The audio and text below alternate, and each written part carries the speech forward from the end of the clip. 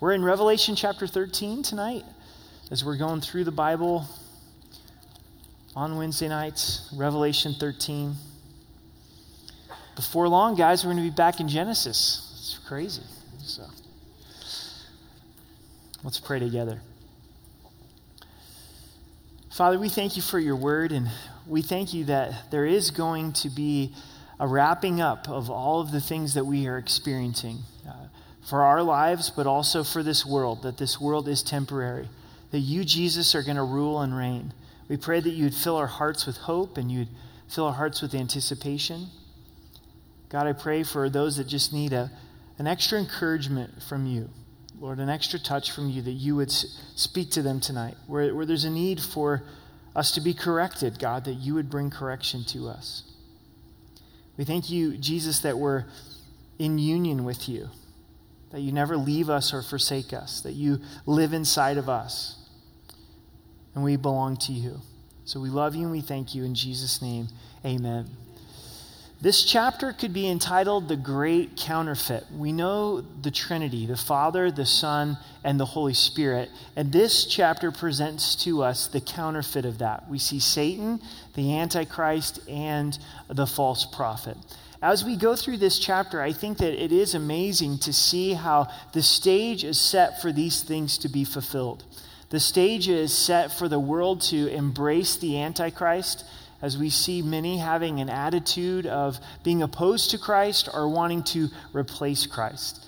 Probably what this chapter is most famous for is the last few verses where we see the mark of the beast, that there will be this mark that's placed on your forehead and also on your wrist, and without it you can't buy or sell.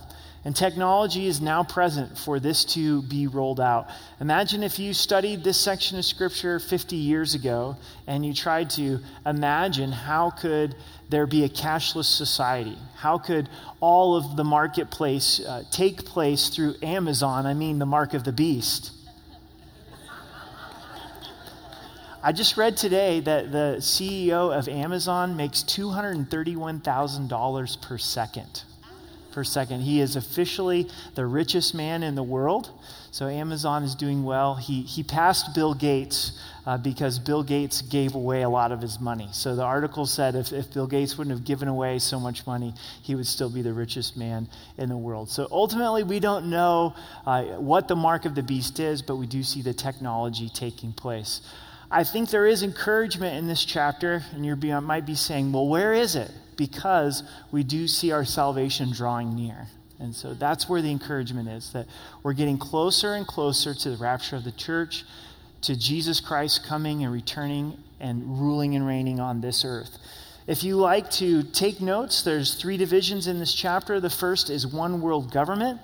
In verses 1 through 10, we'll see the Antichrist reigning through a one world government. And then verses 11 through 15 is a one world religion. And then finally, we see in verse 16 to verse 18 a one world economy. So one world government, one world religion, and one world economy.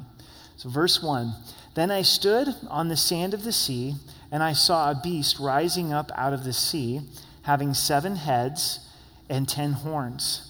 And on his horns 10 crowns, and on his head a blasphemous name. Last week we saw the dragon, and this week we see the beast. And the dragon was clearly pointing to Satan. That was defined for us or interpreted for us in the text in chapter 12. Now in chapter 13 we see this beast that is rising up. And first the text tells us that I stood up out of the sand of the sea, and I saw a beast rising out of the sea. John's having a vision of these things, and the beast comes out of the sea. In Revelation 17, verse 15, it tells us that the sea is humanity, or all the peoples of the world. So the beast, which is the Antichrist, is coming up out of the peoples of the world, and he's depicted as having 7 heads and 10 horns. And then on the 10 horns are 10 crowns. And what are these heads that are represented? In Revelation 17:19, it says this, here is the mind which has wisdom. The 7 heads are 7 mountains on which the woman sits. And so we don't know for sure what these 7 heads are, but we do know that the woman will sit upon these 7 heads or upon these 7 mountains. And then there's 10 horns. And in Revelation 17, verse 12, it says the 10 horns are 10 kings. And horns represent strength and power. So the Antichrist is going to come with 10 kings that are surrounding him that have great power. And then these kings, of course, are wearing crowns, speaking of their authority and their position. But what we find throughout the text is the Antichrist is blasphemous. And upon his head is a blasphemous name. Is there any name that is more blasphemous than Antichrist? What does that mean? Well, Antichrist is opposed to Christ, but it's also in opposition to Christ. So I'm saying I'm going to replace Christ and I'm going to be opposed to Christ. And the Antichrist loves to speak blasphemies. Now in verse 2, now the beast which I saw was like a leopard, his feet was like the feet of a bear, and his mouth was like the mouth of a lion. The dragon gave him power, his throne, and great authority. So this beast that is coming out is like unto the leopard, and then also his feet are like the feet of a bear. His mouth was like the mouth of a lion. Now, important part of Revelation 13 is Daniel chapter 2 and Daniel chapter 7. It's been a while since we've been through the book of Daniel. I think you can go back to the website and pull up those teachings. But you may remember in Daniel 2, Daniel had a vision of the kingdoms of men. And the kingdom of men were seen in a statue, and each part of the statue was different metal. And each metal represented a different kingdom. And that's the kingdoms of men from man's perspective, the strong and powerful metal.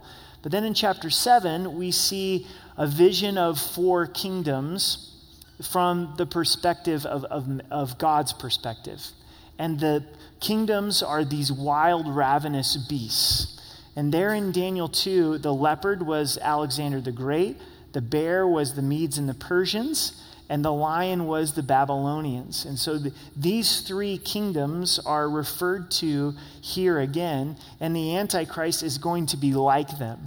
The Antichrist is going to rule and reign in a similar way and have similar power. But then also in Daniel chapter 7, there's a 4th beast that was extremely brutal and ravenous, and that points to the Antichrist. So Revelation 13 is the fulfillment of Daniel chapter 7 and Daniel chapter 2. But remember, in those visions in Daniel 2 and Daniel 7, ultimately it leads to the reign of Christ. That's forever and for eternal. Jesus Christ is going to come and defeat Satan and the Antichrist. You guys with me so far? When you're studying the book of Revelation, you got to use your imagination a little bit, okay? So you've got this vision that's taking place, the sea. Imagine you're having a dream, and in this dream you see this big, terrifying beast that is coming up out of the sea. It's got 7 heads. You see it? Right? And then it's got the 7 horns with the crowns on side of it. So if you're good at art, draw this out for me, okay?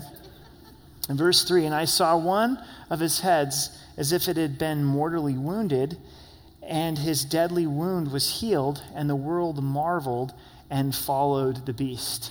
And so the Antichrist experiences what is like unto a mortal wound. It seems like the Antichrist would definitely pass away, but then is miraculously healed, and that gets the world's attention, and they follow the beast. Now this chapter is the great counterfeit. It's the imitation, right? This sounds a lot like what happened to Jesus, where Christ was crucified and rose from the dead. But this is just the imitation. You can look in verse 3, it says, as if. It was not to the point where he died, but close to being mortally wounded. But it's enough to impersonate the reality of Jesus Christ. Isn't that what counterfeit does? It impersonates the reality. And that's what Satan always wants to do. He wants to give us the cheap counterfeit. And this is a false crucifixion, and it's a false resurrection. In verse 4, so they worshipped the dragon who gave authority to the beast, and they worshipped the beast, saying, who is like the beast, who is able to make war with him. Pretty quickly, the world's willing to accept the Antichrist's one world government that comes through these kings, and then to offer worship to the beast. And they begin to say, who is like the Antichrist? Who is like the beast? And who's able to make war with him? And this is where I think we can see the stage set for Revelation 13, because the world seems very primed and ready to reject Christ. He seems very quick to say, I'll take anything but Jesus. I'll replace Christ, and I'll be opposed to Christ. In a sense, that's a worship in and of itself, isn't it? We'll just worship anything other than Jesus Christ. But if you worship Christ, we don't want anything to do with you. And in fact, your worship of Christ is holding society back. In verse 5, and he was given a mouth speaking great things and blasphemies, and he was given authority to continue 42 months. As we go through this chapter, remember, God's in control, and he's allowing these things. It says, and the Antichrist, the beast, he was given a mouth to speak blasphemies. And we may be wondering, well, why is God allowing the Antichrist to do this? Remember, Satan's been kicked out of heaven, and he comes down to the earth, and he knows that his time is limited. But this tribulation is the wrath of the Lamb. It's God's judgment on a Christ-rejecting world. I believe the church has already been raptured, and God is punishing a world that says, I don't want to have anything to do with Jesus Christ. So you want Antichrist? Here he is. I'm going to let you have him. And here's all of his lies, and here's all of his blasphemies. And he's given 42 months to speak his blasphemies and have influence. In verse 6, then he opened his mouth in blasphemy against God, to blaspheme his name, his tabernacle, and those who dwell in heaven. What does he blaspheme, the Antichrist, specifically? Against God, his name, God's name, which is God's character and nature, his tabernacle, God's dwelling place, and those who dwell in heaven. Well, what does the word blasphemy mean? It means to revile. It means to speak against. It's the ultimate trash talker. That's blasphemy, okay?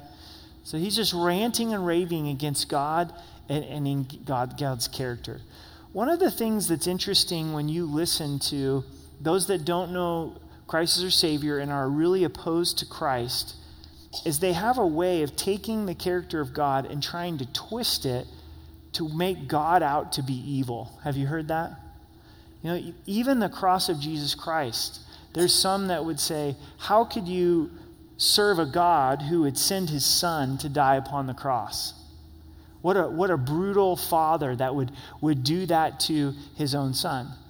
And they take the most magnificent act of love, which is God choosing to lay down his son so that we could be saved, not coming to full understanding that Jesus willingly laid down his life to the Father. That Jesus didn't have no choice. He chose this as well. He's saying, yes, I want to lay down my life. I'm willingly laying down my life. No one took it from me. I want to be sacrificed for sin as a love offering to the Father and a love offering to the world. But people take a way of twisting the character and nature of God. I mean, what's so bad about God being a creator, right? Well, what's bad about that with the character and nature of God? But that spirit of the Antichrist has a way of twisting that to where it seems evil to believe in a creator. It seems evil to ascribe that God has designed things. But we do take a piece of technology and we very quickly say someone designed this. There's design, so there has to be a designer. And so the Antichrist, he loves to speak against God, to speak about his character, also his tabernacle, his dwelling place, and those who dwell in heaven. Almost making out to be foolish those who are in heaven, those that trusted Christ as their Savior and are living forever with the Lord. One of the lies of the enemy is that heaven's going to be boring and hell's going to be a party. You ever heard that, right? It's like, why would you want to go to heaven? There's only chubby angels with harps on clouds forever, right? What are you going to do in heaven forever? But hell, man, when it freezes over, we're going to snowboard there too, right?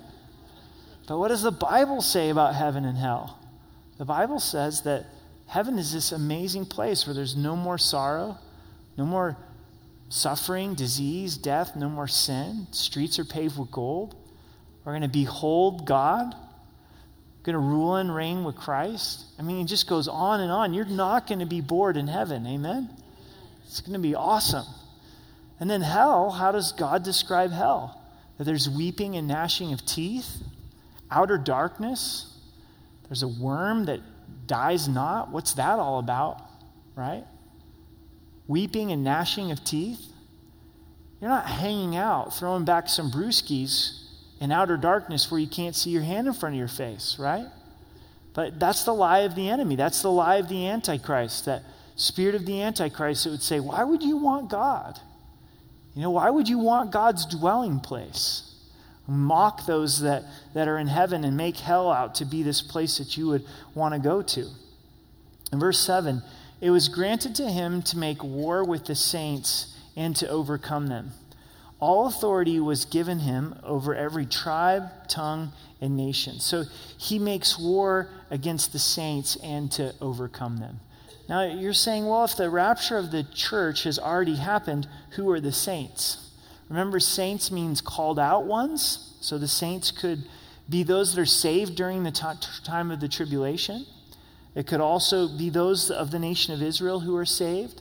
There's two primary views on who the saints are, and it's totally dependent on when you believe the rapture to have taken place. If you have a pre-tribulation rapture view, then you would look at this as being those that are saved in the tribulation. If you have a post-tribulation rapture view, then some would think that this was the church. Personally, I do think that the church will be raptured prior to the tribulation. Jesus took the wrath of God for us, and this is those that are saved in the tribulation.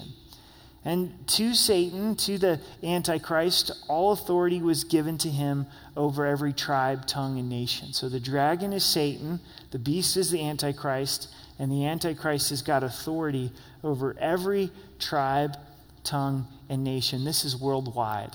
This is affecting all people groups. In verse 8, all who dwell on the earth will worship him whose names have not been written in the book of life of the Lamb slain from the foundations of the world. So everyone living on the earth is going to worship the beast, worship the dragon, except for those whose names written in the Lamb's book of life. Those that have their name written in the Lamb's book of life are who trust the gospel, who trust in Jesus' death and resurrection. It's their eternal reservation. It's the most important thing that matters. Jesus said in John 3:16, "For God so loved the world that he gave his only begotten Son, that whosoever believes in him should not perish but have everlasting life." Name written in the Lamb's book of life, that revelation. And so here it says those that have their names written in the Lamb's book of life, they're not going to bow down and worship the beast. They're not going to fall to this one world religion. The world seems to want a one world government, don't they? More and more we see the minimizing of nations and this idea of everybody trying to come together in one unity. The Antichrist is going to pull that off with his conglomeration of kings that come together. And then a one world religion. How's the Antichrist going to pull this off? How is he going to bridge the divides between the different religions to bring them together in one religion to worship the beast? He's going to pull it off. Some people see the biggest obstacle to society as religion. And so if we could just bring us together in one religion, and I think how the beast is probably going to be able to do this is to be inclusive. And to be inclusive to the point of saying there is no truth, right?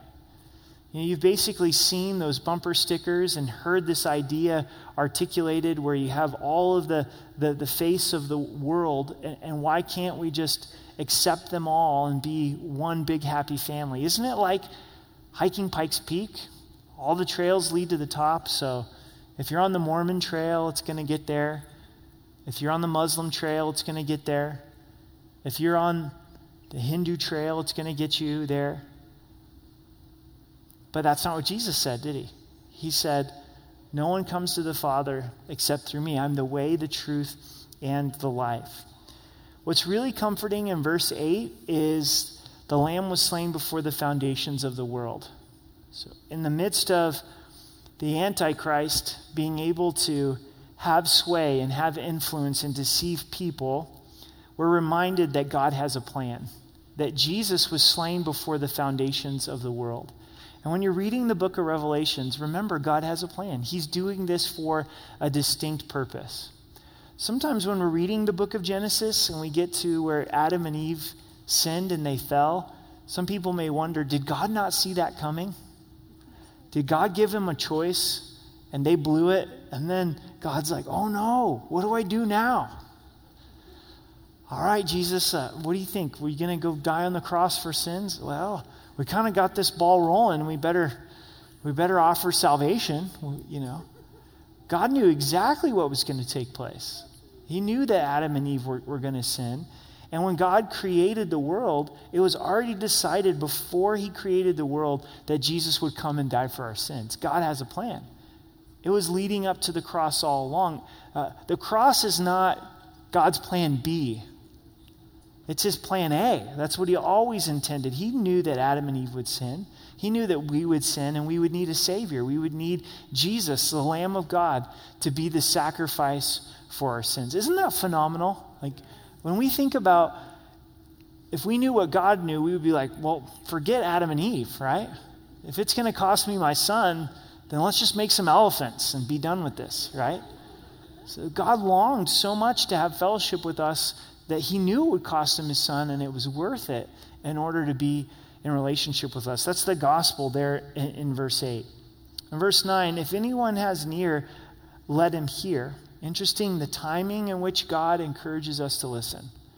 Right after we were told that Jesus was slain before the foundations of the world. Stop and listen. Pause. If you've got an ear to hear, listen to what God is speaking to you through that message. In verse 10, he who leads into captivity shall go into captivity, and he who kills with the sword must be killed with the sword. Here is the patience and faith of the saints. So no one's going to get away with anything. They're going to be held accountable to God. God's the judge. Vengeance is mine, says the Lord. And if someone goes around putting people into captivity, then they're going to receive captivity. If they go around killing people with the sword, they're going to be killed by the sword. God's going to hold them accountable. And so this is our endurance. We endure and we have faith knowing that God is going to set things right. We should have an awe of God and a fearful respect for God.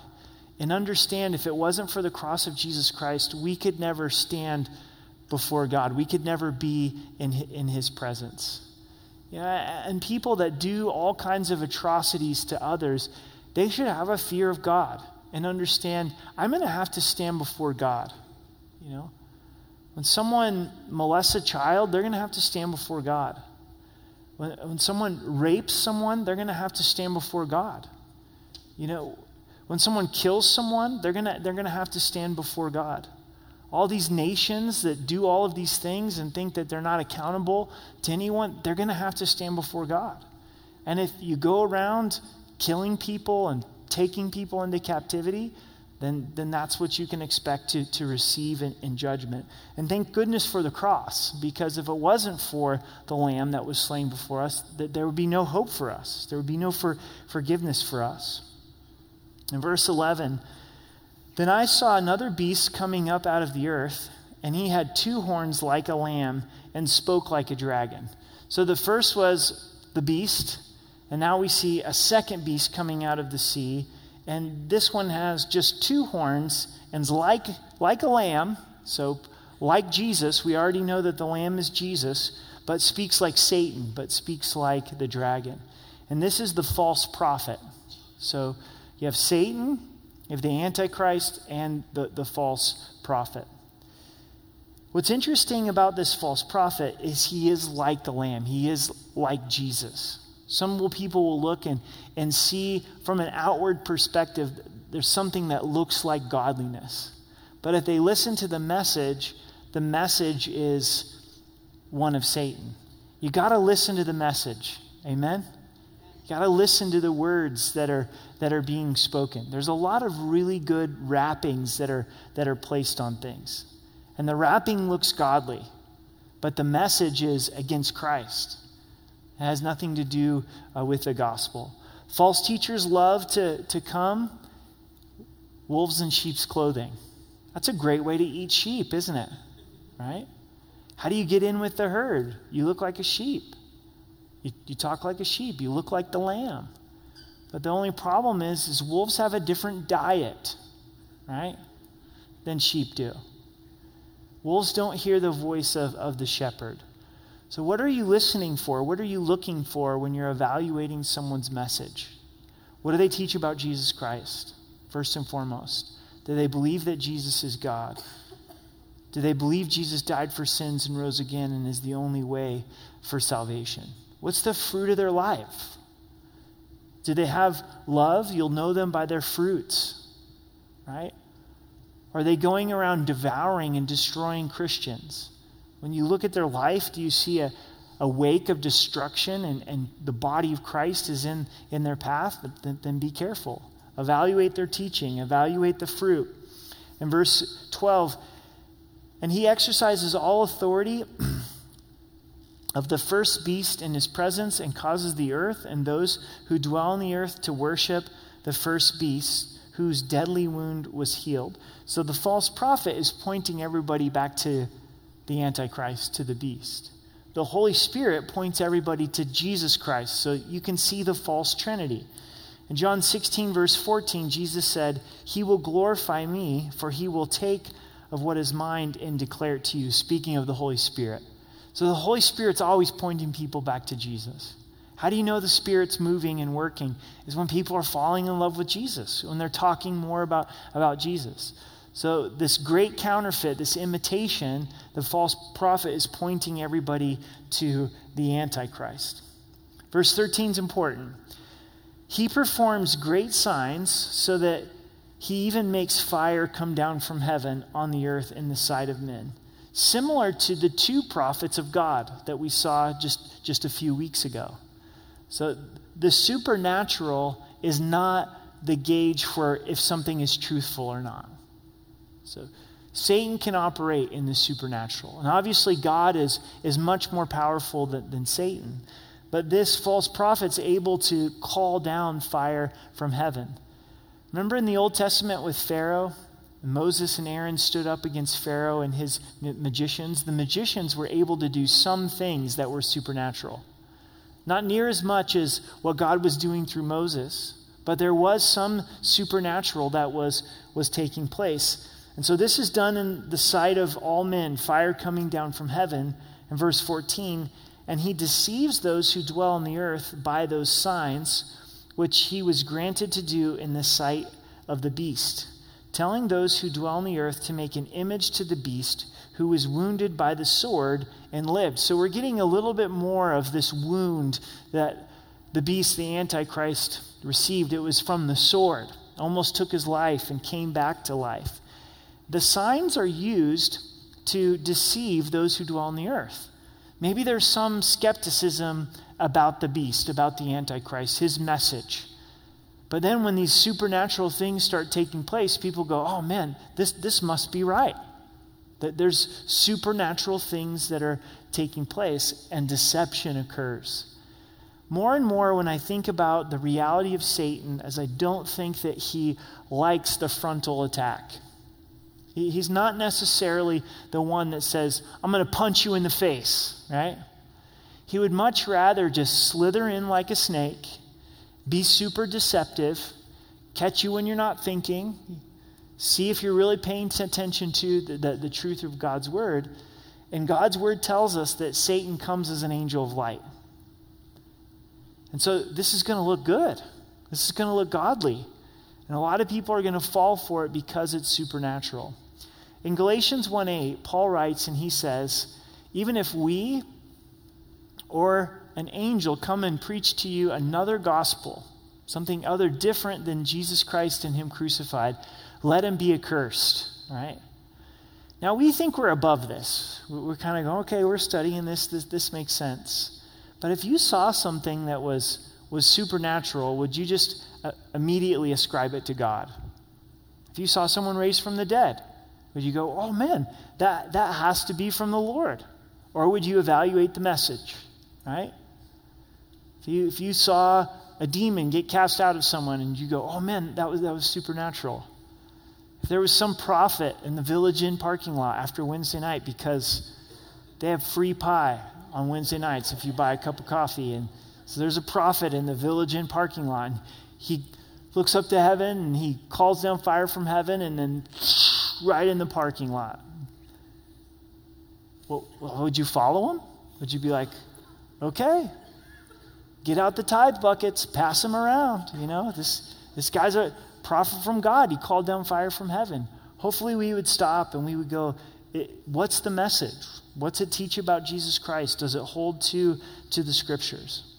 In verse 15, he was granted power to give breath to the image of the beast, that the image of the beast should speak and causes many who would not worship the image of the beast to be killed. So the false prophet gets people to build an image, a statue, to worship the beast. Then the false prophet breathes on the image, and the image comes to life. And that too deceives people. And then anyone who isn't willing to worship the image of the beast is to be killed. The Holy Spirit breathes new life on us. And here the false prophet breathes as a counterfeit trinity to bring life to this image. Now, this is far out stuff when you really start to ponder this and how this might look in the world.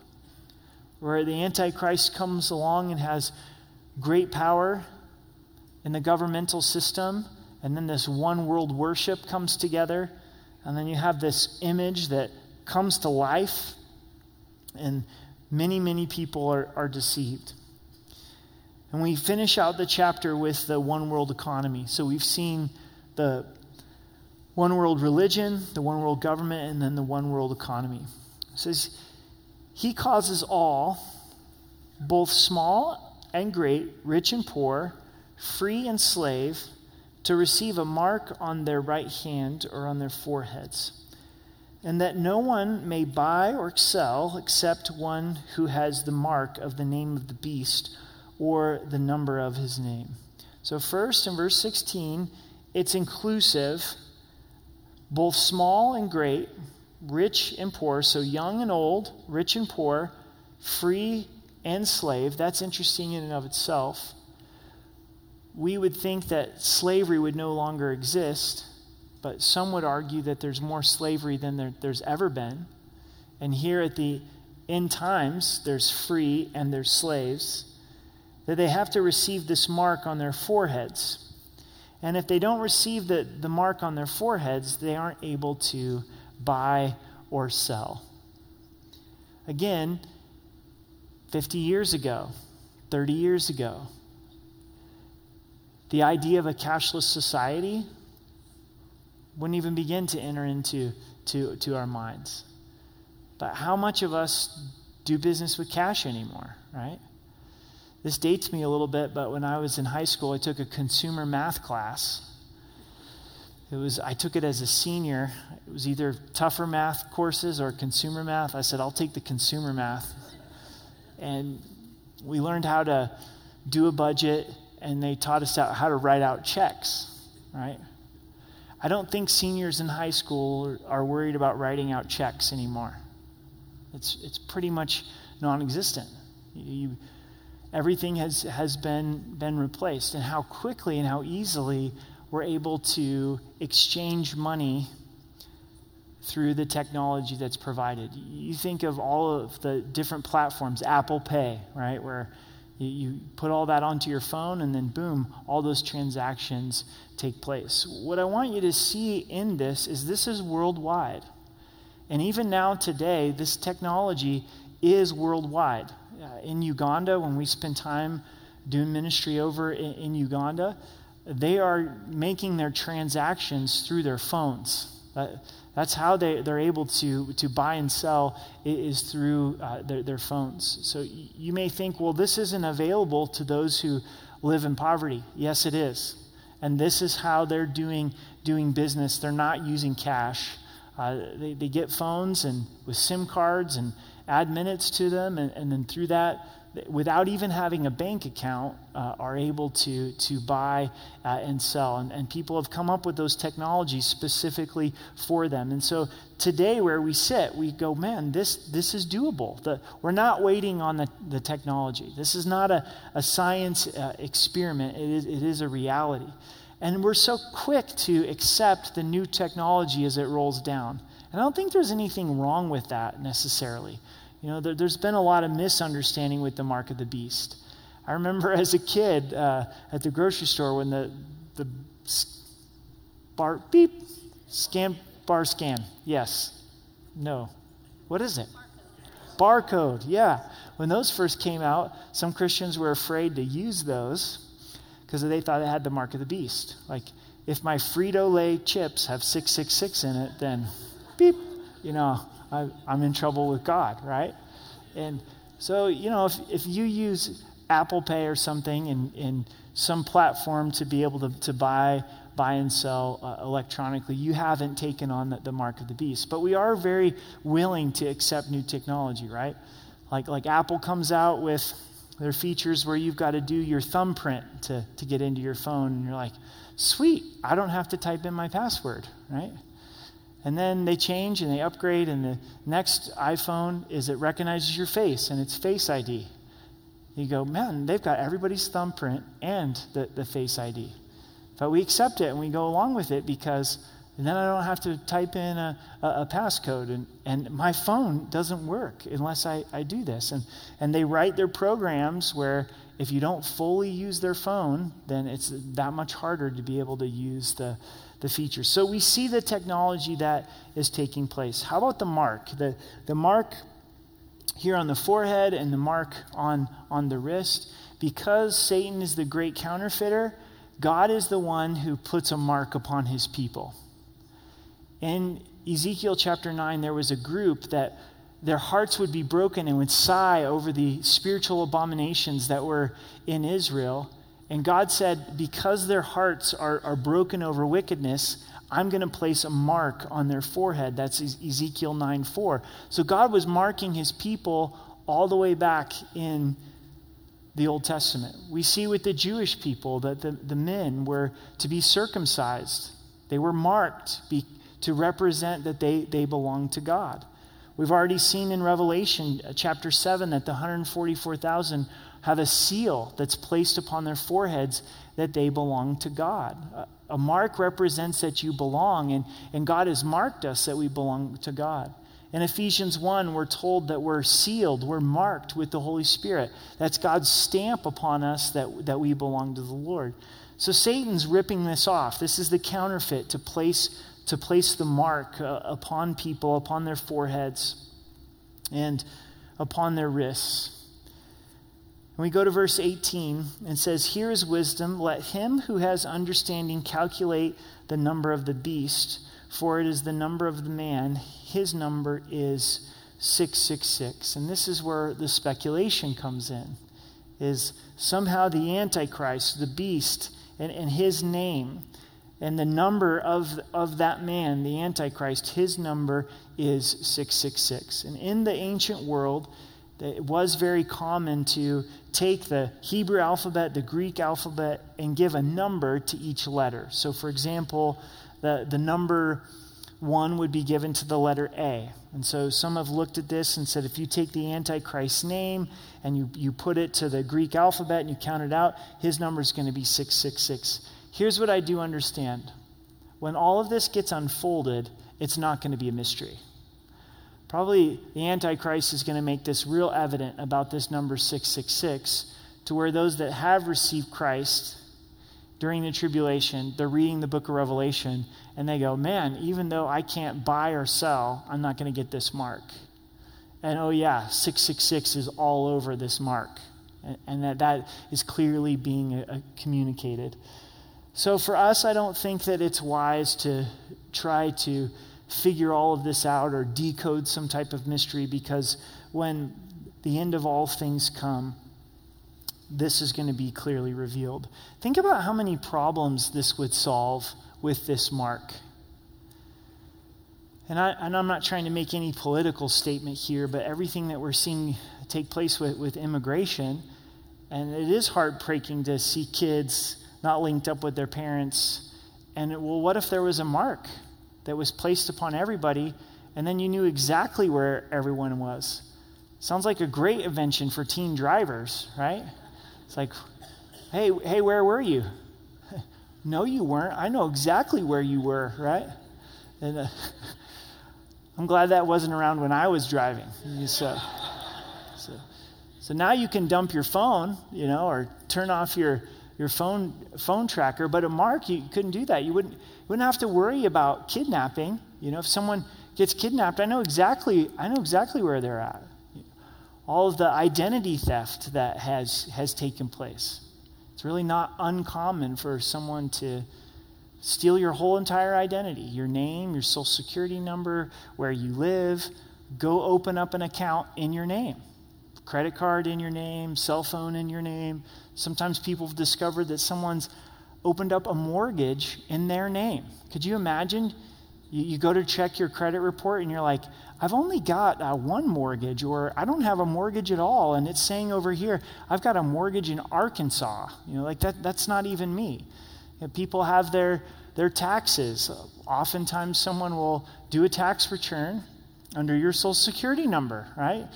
Hey, you already took my refund, and it gets real messy. And all of a sudden, this all gets cleared up. All your identity, your security, it's right here. And we know the world will accept security, give up their freedoms to accept security, right? Okay, it's worth it. I'll take this mark. If it solves all of these problems and I'm more secure and my kids are more secure. So a few questions for you as we close tonight. 3 questions to be specific. Do we see that our salvation draws near? Absolutely. I think that's the purpose of this for us. We study these things and we go, you know what? It's definitely closer than it was 10 years ago. It's definitely closer than 100 years ago. We see things being set for the Antichrist, the false prophet, the one world religion, the one world government, the one world economy. So what does the Bible tell us to do if we see the day of salvation approaching? Turn with me to Romans 13, verses 11 through 14. Romans 13, verses 11 through 14. Just a little bit to your left in your Bible.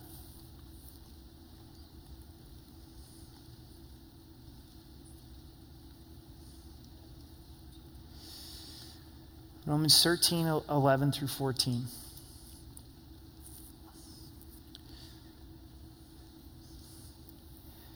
It says, "And do this, knowing the time, that now it is high time to wake out of sleep. For now our salvation is nearer than when we first believed. The night is far spent, the day is at hand. Therefore let us cast off the works of darkness, and let us put on the armor of light. Let us walk properly as in the day, not in revelry and drunkenness, not in lewdness and lust, not in strife and envy. But put on the Lord Jesus Christ and make no provision for the flesh to fulfill its lusts." Our salvation's nearer than when we first believed, so God's word is saying, don't be asleep spiritually. Don't be in darkness. Be in the light. This is the time to embrace Christ and his mission for our lives. Our lives have eternal purpose, to really know Christ and to make him known. If we're getting closer to the rapture of the church, don't we want to be looking for Christ's return? No matter what your position is on end times, it's very clear that Jesus said, be looking and longing for my coming. With a teaching that we should be ready. We should be ready for Christ's return. We should be awake spiritually. We should be in the light and not be in the darkness. Also in Hebrews, it tells us as we see the day approaching, don't forsake the assembling together with believers. So the Bible says you should be able to see it. You should be able to see the signs. You should know that it's closer. Be awake, be close to the Lord, be close to God's people, be close to God's mission. The second question is, are we trusting in God's plan? Are we trusting in God's plan? It's clear from this chapter, God has a plan. He's going to allow this season of the Antichrist and the false prophet for a specific reason, and then we see this powerful truth that Jesus was slain before the foundations of the world. God clearly has a plan. So trust his plan. In your own life tonight, trust his plan. In the giant scheme of things with end times and the coming of Jesus Christ, trust his plan. And then the last question, are we falling for Satan's counterfeit? Are we falling for Satan's counterfeit? Have you ever been sold something that you thought was real and genuine? Like, okay, this is going to be the real thing. Only to open it up and go, no, this is a cheap imitation. And Satan loves to give the cheap imitation. Satan loves to give his own message on sexuality where people miss out on God's design for sexuality. They're missing out on God's best. God created sex. He designed it, right? Male and female inside of the commitment of marriage. It's life-giving, it's good, it's beautiful. Satan has taken the message on sex and twisted it to say, just do whatever you want with your sexuality. God made you a man. You don't like being a man. You tell God you're a woman and do whatever you want. You're a woman. You don't like being a biological woman. Then you choose to be a man and just tell the Lord that he made a mistake and endeavor in whatever you desire for sexuality. And then there's absolute destruction and devastation that comes into someone's life. Oh, you know what? Here you are committed inside of your marriage. That's old-fashioned. That's so biblical. Why don't you just go ahead and look outside of your marriage to find sexual fulfillment? What's a little bit of porn going to do to your marriage? Well, it's going to do everything to your marriage. It's going to destroy your marriage. Oh, why do we have to get married? You know? Let's just go ahead and drive the car before we buy it. And let's move in together and see how this thing goes. It's not going to go well. It's a cheap counterfeit. And that's just one example where how easy it is for us to get Satan's bowl of soup, right? Remember Jacob and Esau? And Esau had been given the spiritual birthright, God's blessing. And here's Jacob, the manipulator. And he says, I've got some pretty good split pea soup here, bro. Like, I cooked this up just for you. So yummy in the tummy, right? And he's like, I'll take the temporary satisfaction. I'll take this right now, this really good split pea soup, and I'll give up the spiritual heritage that God has given to me. That was a cheap counterfeit, right? And that's what Satan's serving up all day long, right? Saying, just replace Christ. It's not really that important that Christ is your first love. We can kind of just be casual about a relationship with Christ. So just examine that question. Are we falling for Satan's counterfeit? So let's pray together. Father, we thank you for this chapter, and though it's overwhelming to us and there's things that we don't understand, there's so many things that we do understand, that our salvation is nearer than we first believed. Things are not going to continue the way that they've always been. So help us to be awake spiritually, to fully walk in the light, to make no provision for the flesh. And God, would you show us those areas of our lives where we are falling for the counterfeit? That we could see clearly what your message is and a relationship with you is. That it's not just about saying no to the lies, but it's about saying yes to you and yes to the truth. And God, we do trust your plan. We know that your plan is good, and you've proven it because Satan was slain before the foundations of the world. And we love you in Jesus' name. Amen.